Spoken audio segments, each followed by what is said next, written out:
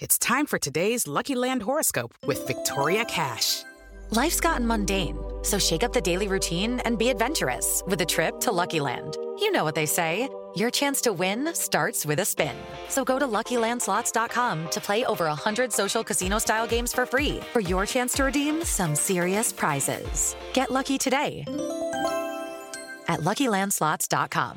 Available to players in the U.S., excluding Washington and Michigan. No purchase necessary. VGW Group. Void where prohibited by law. 18+. Terms and conditions apply.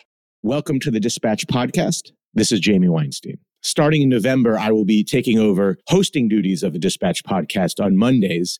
But with the world in crisis, I thought I would pitch in a little bit and try to help add coverage to the ongoing crisis in the Middle East. One question that keeps getting brought up on Twitter is, what is international law? Is Israel abiding by international law? Who is even in charge of adjudicating what is international law? To answer this question, I brought in Jeremy Rabkin. He is a professor at George Mason University Scalia School of Law, where he teaches courses on international law and the law of armed conflict. He's also the author of books such as Law Without Nations and the Case for Sovereignty. And 20 years ago, he was my advisor at Cornell University. And with that, to help us answer the question of what exactly is international law, here's Jeremy Rabkin.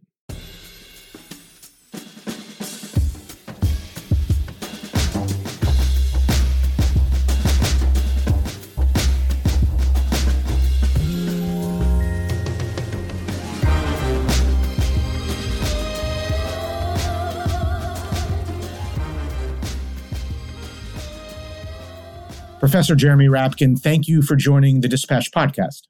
Good to be with you.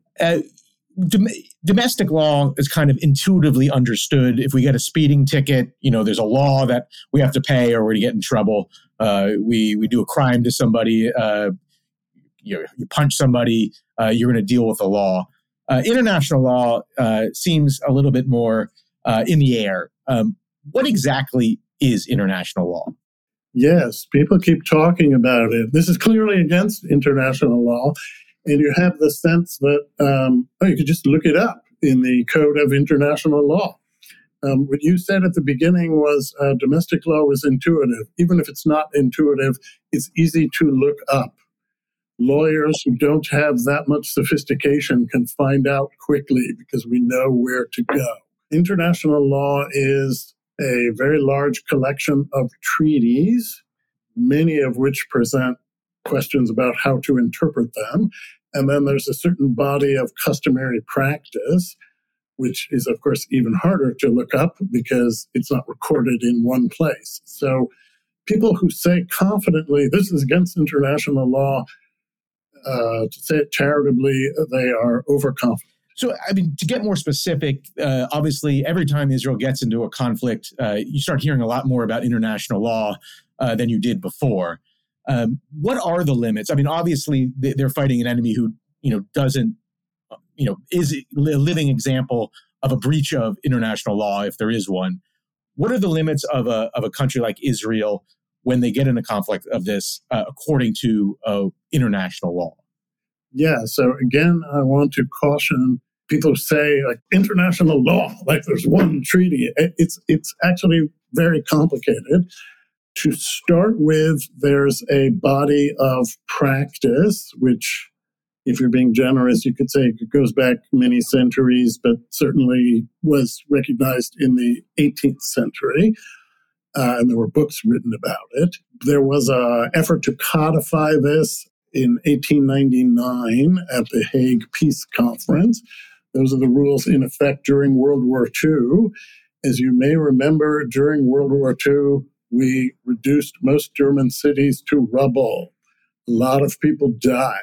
There wasn't a lot of debate about whether that was against international law. And people say the Nuremberg trials were victor's justice, which is sort of true, but we didn't charge any German defendants with bombing of cities because we realized, we did that, that's probably okay. So when they say, Israel's violating international law, if they mean anything, they mean this treaty that was negotiated after the Vietnam War. It's called the Additional Protocol to the Geneva Conventions. It happens that Israel is not a party to it. It didn't ratify it. The United States is not a party to it. A number of important countries are not a party to it. So what they actually mean, if they mean anything, is, well, it doesn't matter that Israel didn't actually ratify it because it's become customary law. It helps us understand what the customary law is. This is a unique example of customary law in which hardly anybody actually follows this custom, but it's still become a custom. So they have a very, again, exaggerated idea of this. But to come to the, I think, the question that you're asking, you are not supposed to aim at civilian targets. Fair enough, right. Israel will say, I think honestly and truly, it's not aiming at civilian targets, it's aiming at military targets. You're not supposed to have collateral damage to civilians if it's excessive in relation to the concrete and direct effect, military advantage of this targeting of military targets that has collateral effect on civilians. That is notoriously disputable, uncertain. We don't know what a direct and concrete military advantage is from any one attack. I believe it is true that there have been a number of war crime trials in the last 30 years. I don't think anybody has been prosecuted, let alone convicted, for failing this proportionality test because it's so hard to apply. So I can't stamp my foot and say, no, Israel's never crossed this line. They do have very smart lawyers who work pretty hard to stay on the right side of this line. But anyone who is honest has to admit there's just a lot of uncertainty about how to apply this standard. Let me give you some headlines from news articles that recently were published. From ABC News, the headline is How International Law Applies to War and Why Hamas and Israel are both alleged to have broken it. In the story, it says, quote unquote, the Geneva-based International Committee of the Red Cross has said the instructions for hundreds of thousands of people to leave their homes, coupled with complete siege, explicitly denying them food, water, and electricity, are not compatible with an international humanitarian law. Does the international humanitarian law differ from international law? And is that actually a thing? No. That's just, the Red Cross likes to call it that because it implies that the humanitarian considerations are paramount, which if you thought about this, you realize, well, no, that's crazy. I mean, it's really important to win. And it's not a lot of consolation that, well, we did lose, but at least we protected humanity. If you are fighting a monstrously inhumane enemy, right? This is crazy. It's what they think. They congratulate themselves on being neutral. And it's worth just reminding ourselves they were neutral in the Second World War. They went through the entire Second World War. They did not have a peep of protest. They didn't even reveal facts which they knew about the Holocaust because that would compromise their neutrality. A lot of people think, and it is my perception, that although they're they're neutral leaning third world, and they have a reason to be leaning third world, to use a somewhat out-of-date expression, because Israel is vulnerable to their criticisms. Hamas doesn't care what they say. And Hamas will just say, no, you can't come in here. And that'll be the end of it. So they try to accommodate them. They try to kind of curry favor with them. And I think in general, they want the non-Western world to play with them and respect them. So they kind of lean towards accommodating the non-Western world. To your question about is this, I mean, the wording of that is a little bit interesting, right? Because they're like, oh, maybe it's not compatible. There's no specific prohibition in the additional protocol against sieges. Sieges are time-honored practice in war. But that is not even really what Israel is doing. What Israel is doing was saying, we are not going to supply the water or the electricity or the food. If you get it from Egypt, okay, go ahead. Israel is now actually involved in a negotiation to see that Egypt supplies them. But its first position was, you were depending on us to supply it, we're not supplying it, and they are not obligated to supply it. The second thing is they say, oh, we gave this instruction. What they said was, we're going to be doing a lot of fighting in the northern part of Gaza. If you want to be safe, you should move. And I think it was reasonable for them to say, you really should move, even though Hamas is going to try and pressure you to stay here and continue as human shields. You should move because you may get very thirsty if you try and stay. I don't think that is monstrous. I think that is sensible. It's like encouraging people to move to a safer place.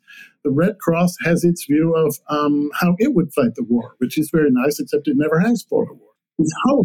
Its host, Switzerland, has not fought a war in 500 years. So I don't know how these people became authorities on what is an acceptable military tactic. And I'm not being sarcastic. The relevant question here is, what is militarily feasible?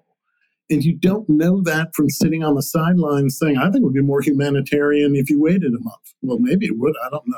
From an AP story entitled, "Experts Say Hamas and Israel Are Committing War Crimes in Gaza."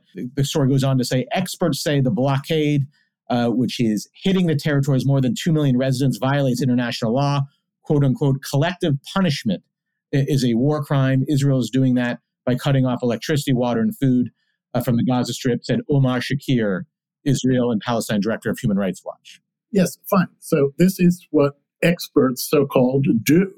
They say, oh, someone was, if you remember, there was that incident about 2 years ago in St. Louis, maybe, where the police rushed in and they were shooting and someone was killed. And then everyone said, this was obviously unlawful. There was Ferguson. This was obviously unlawful. It's very easy from the sidelines when you don't know all the facts to jump to a conclusion. And it's particularly fun to do if you like being demagogic and demonizing some pre-chosen opponent, like the police, or in this case, the IDF. They're saying collective punishment. Israel didn't say we want to punish civilians. And I think it's at least complicated to say, what do you mean by collective punishment, once you admit that actually it's not impossible to have a siege, which again is something that has been done in previous wars. I think it is possible that the International Criminal Court, it's never punished anybody outside of Africa so far. It's punished maybe 12 people in all, even in Africa. It's a fairly farcical organization. So it's basically the judicial arm of the UN General Assembly. It passes it makes indictments which it can't follow through on, and then it says harumph, harumph. I think it's possible there will be an indictment of an Israeli. I don't know what that shows, except that some people like to hurl demagogic slogans around. I don't think collective punishment is a reasonable description. Is there a classical definition of collective punishment? It seems that anytime someone thrusts their country into war by attacking another, the whole country is, in a way, collectively punished. So I think what people meant during the world wars was Germany frequently did this thing, had this practice. If a German soldier is killed or injured, we will take out 30 people from the village where this happened and shoot them down. That is collective punishment. You deliberately cause the death of civilians. You kill civilians as a punishment.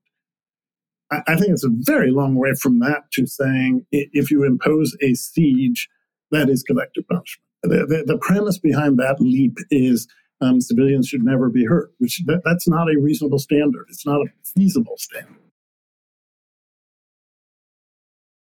And we'll take a quick break to hear from Tax Network USA. Do you owe back taxes? Pandemic relief is now over. Along with hiring thousands of new agents and field officers, the IRS has kicked off 2024 by sending over 5 million pay-up letters to those who have unfiled tax returns or balances owed. Don't waive your rights and speak with them on your own. They are not your friends. Tax Network USA, a trusted tax relief firm, has saved over $1 billion in back taxes for their clients, and they can help you secure the best possible deal. Whether you owe $10,000 or $10 million, they can help you. Whether it's business or personal taxes, even if you have the means to pay or you are on a fixed income, they can help financially resolve your tax burdens once and for all. Call 1-800-245-6000 for a private, free consultation or visit tnusa.com/dispatch. Hey guys, it is Ryan. I'm not sure if you know this about me, but I'm a bit of a fun fanatic when I can. I like to work, but I like fun too. It's a thing. And now the truth is out there. I can tell you about my favorite place to have fun. Chumba Casino. They have hundreds of social casino-style games to choose from with new games released each week. You can play for free anytime, anywhere,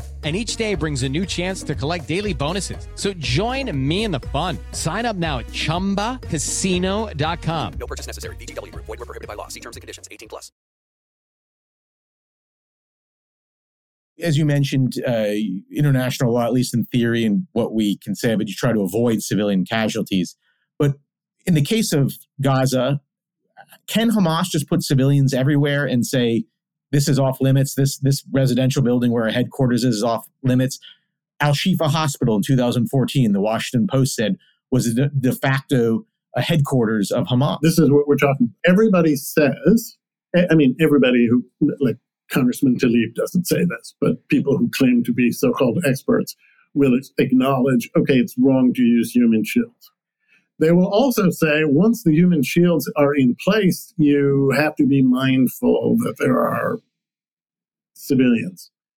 Okay, that's fair enough.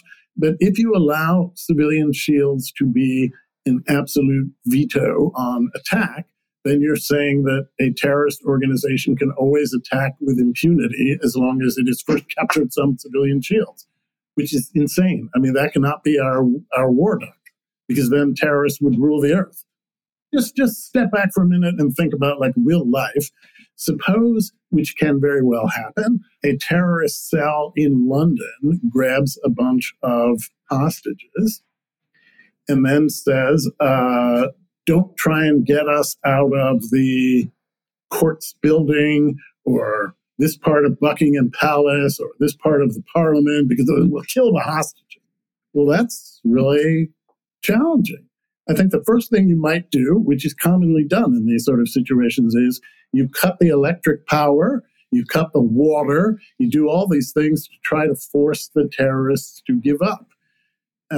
If you say, oh, well, we can't hurt the hostages, that means we have to provide electric power and water and food to make sure the hostages are taken care of. You're saying they can stay for as long as they want. That's crazy. And it's not the practice anywhere in the world because it is crazy. The one word that sticks out from the international law course you taught me 20 years ago as a freshman at Cornell, the one word... Back in the good old days. Yeah, was reciprocity. Yeah. Not that Israel would want to act like Hamas, but to the extent that Hamas is not even, recognizing international norms. Yes. Does Israel have any obligation to if their opponents don't? If you go back to the first effort to codify the law of war in 1899, they stipulate these rules will only apply in a war where all the participating states adhere to these rules, because they were very mindful that otherwise it's sort of a trap. You accept restrictions and then the others violate them. So that can't be right. So it would only apply where everyone adheres to the rules. Now, what if some country says we're going to adhere to the rules, and then in the course of the fighting, it says, never mind, we're not adhering to it. Ha, tricked you. So they have this doctrine called reprisal. Reprisal is in a way the mirror image of reciprocity. Reciprocity is we hold back if you hold back. Reprisal is you violated the rules, so we get to violate the rules to that extent. That can get very ugly. Everybody agreed before the First World War that you should never use poison gas. The Germans did it first, then the Western Allies said, okay, you did it, now we're doing it. In the Second World War, there was this notion that you shouldn't be bombing cities. The Germans did it first, and then Britain said, okay, you did it, now we're doing it. So that can get really out of hand. I'm not in any way advocating that Israel should try to sink to the depths of Hamas and do everything that Hamas does. But people do just have to keep in mind that the law of war was not really designed to deal with a situation like this, in which one side has no restraints, none, zero. There seems to be nothing it won't do. And then you expect the other side to fight with perfect restraint and no one gets hurt. It doesn't make sense to conduct a war like that. If those are your rules of war, you're saying you favor the terrorists, which is, again, it's crazy. How are these things ultimately adjudicated? Again, I go back to the beginning question. We know if we violate a law in the United States, what courts we go to. Yes, I thank you for bringing that up.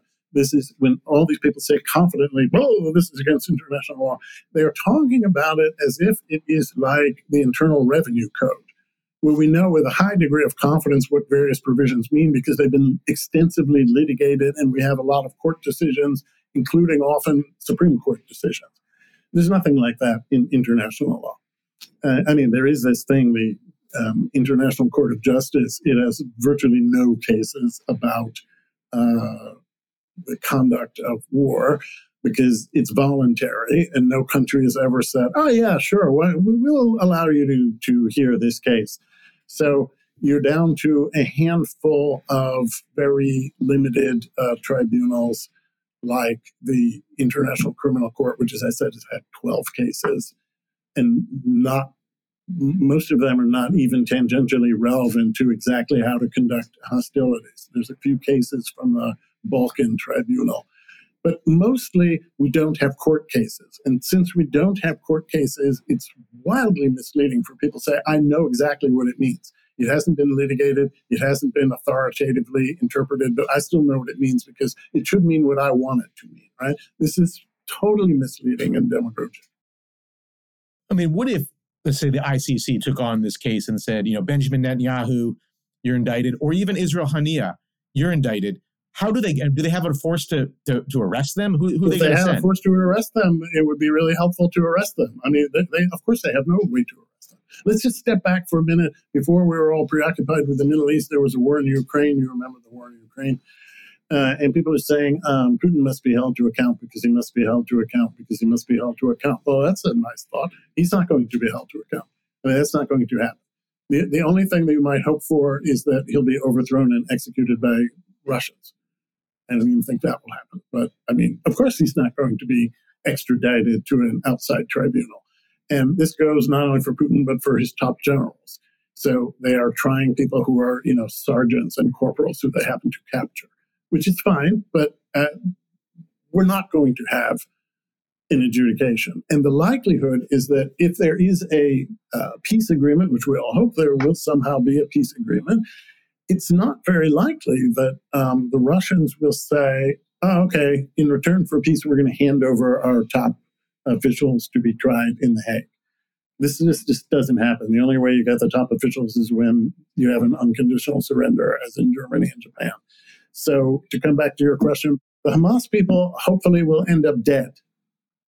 If they're not all dead, maybe Israel can have a trial, and maybe that would be satisfying. They're not going to be extradited. I don't believe any Israeli will be extradited. In practice, what you mean when you say the ICC is going to indict them is that whoever is indicted on the Israeli side should not travel to the Netherlands.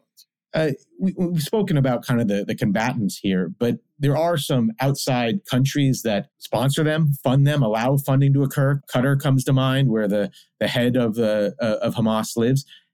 To the extent that international law speaks of that, is that against international law? Could there be consequences for funding a terror group? I think it is silly to talk about international law here. These are countries with which the United States has, let's say, shared interests and conflicting interests. And the United States may or may not say to Qatar, "If you want to have friendly relations with us, you've got to arrest the Hamas leadership and extradite them."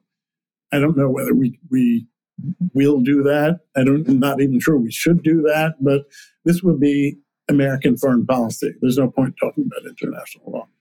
So you think the Emir of Qatar cares more about what America will do rather than being indicted by the ICC? Oh, he wouldn't be indicted by the ICC.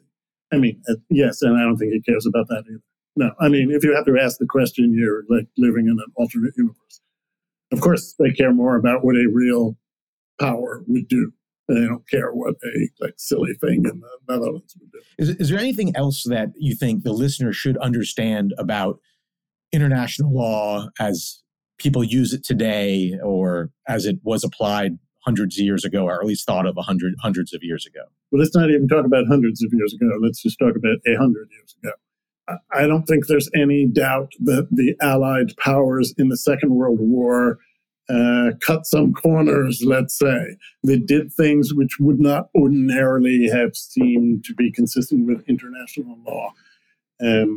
Just to take like a real clear-cut example, we said to neutral countries like Morocco, we're landing troops in your country because we need to.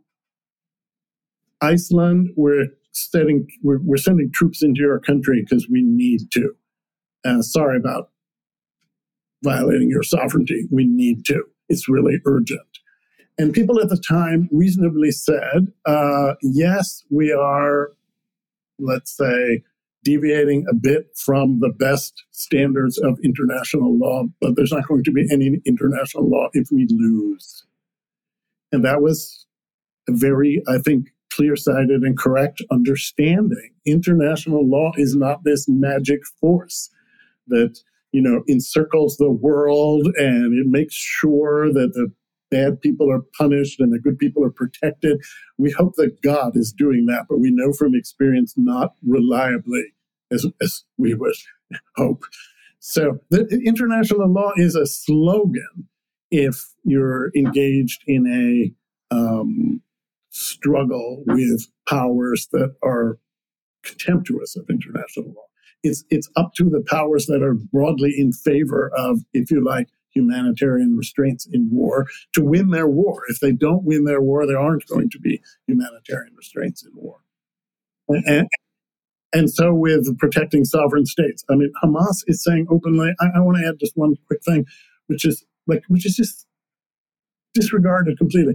Hamas keeps saying openly, our aim is the destruction of Israel. It's a member of the United Nations. Hello? The United Nations guarantees the territorial integrity of all the members. Hello? Does that matter at all? Well, it's not going to matter if Hamas prevails. I think it's not going to reliably matter if Russia succeeds in carving out larger chunks of Ukraine. So if you care about the UN Charter, you might hope that the good guys win these battles and not pretend that it's just a given that if you are good, then the other people will be good and international law will protect all of us. This is completely escapist and silly. Professor Rabkin, thank you for joining the Dispatch podcast.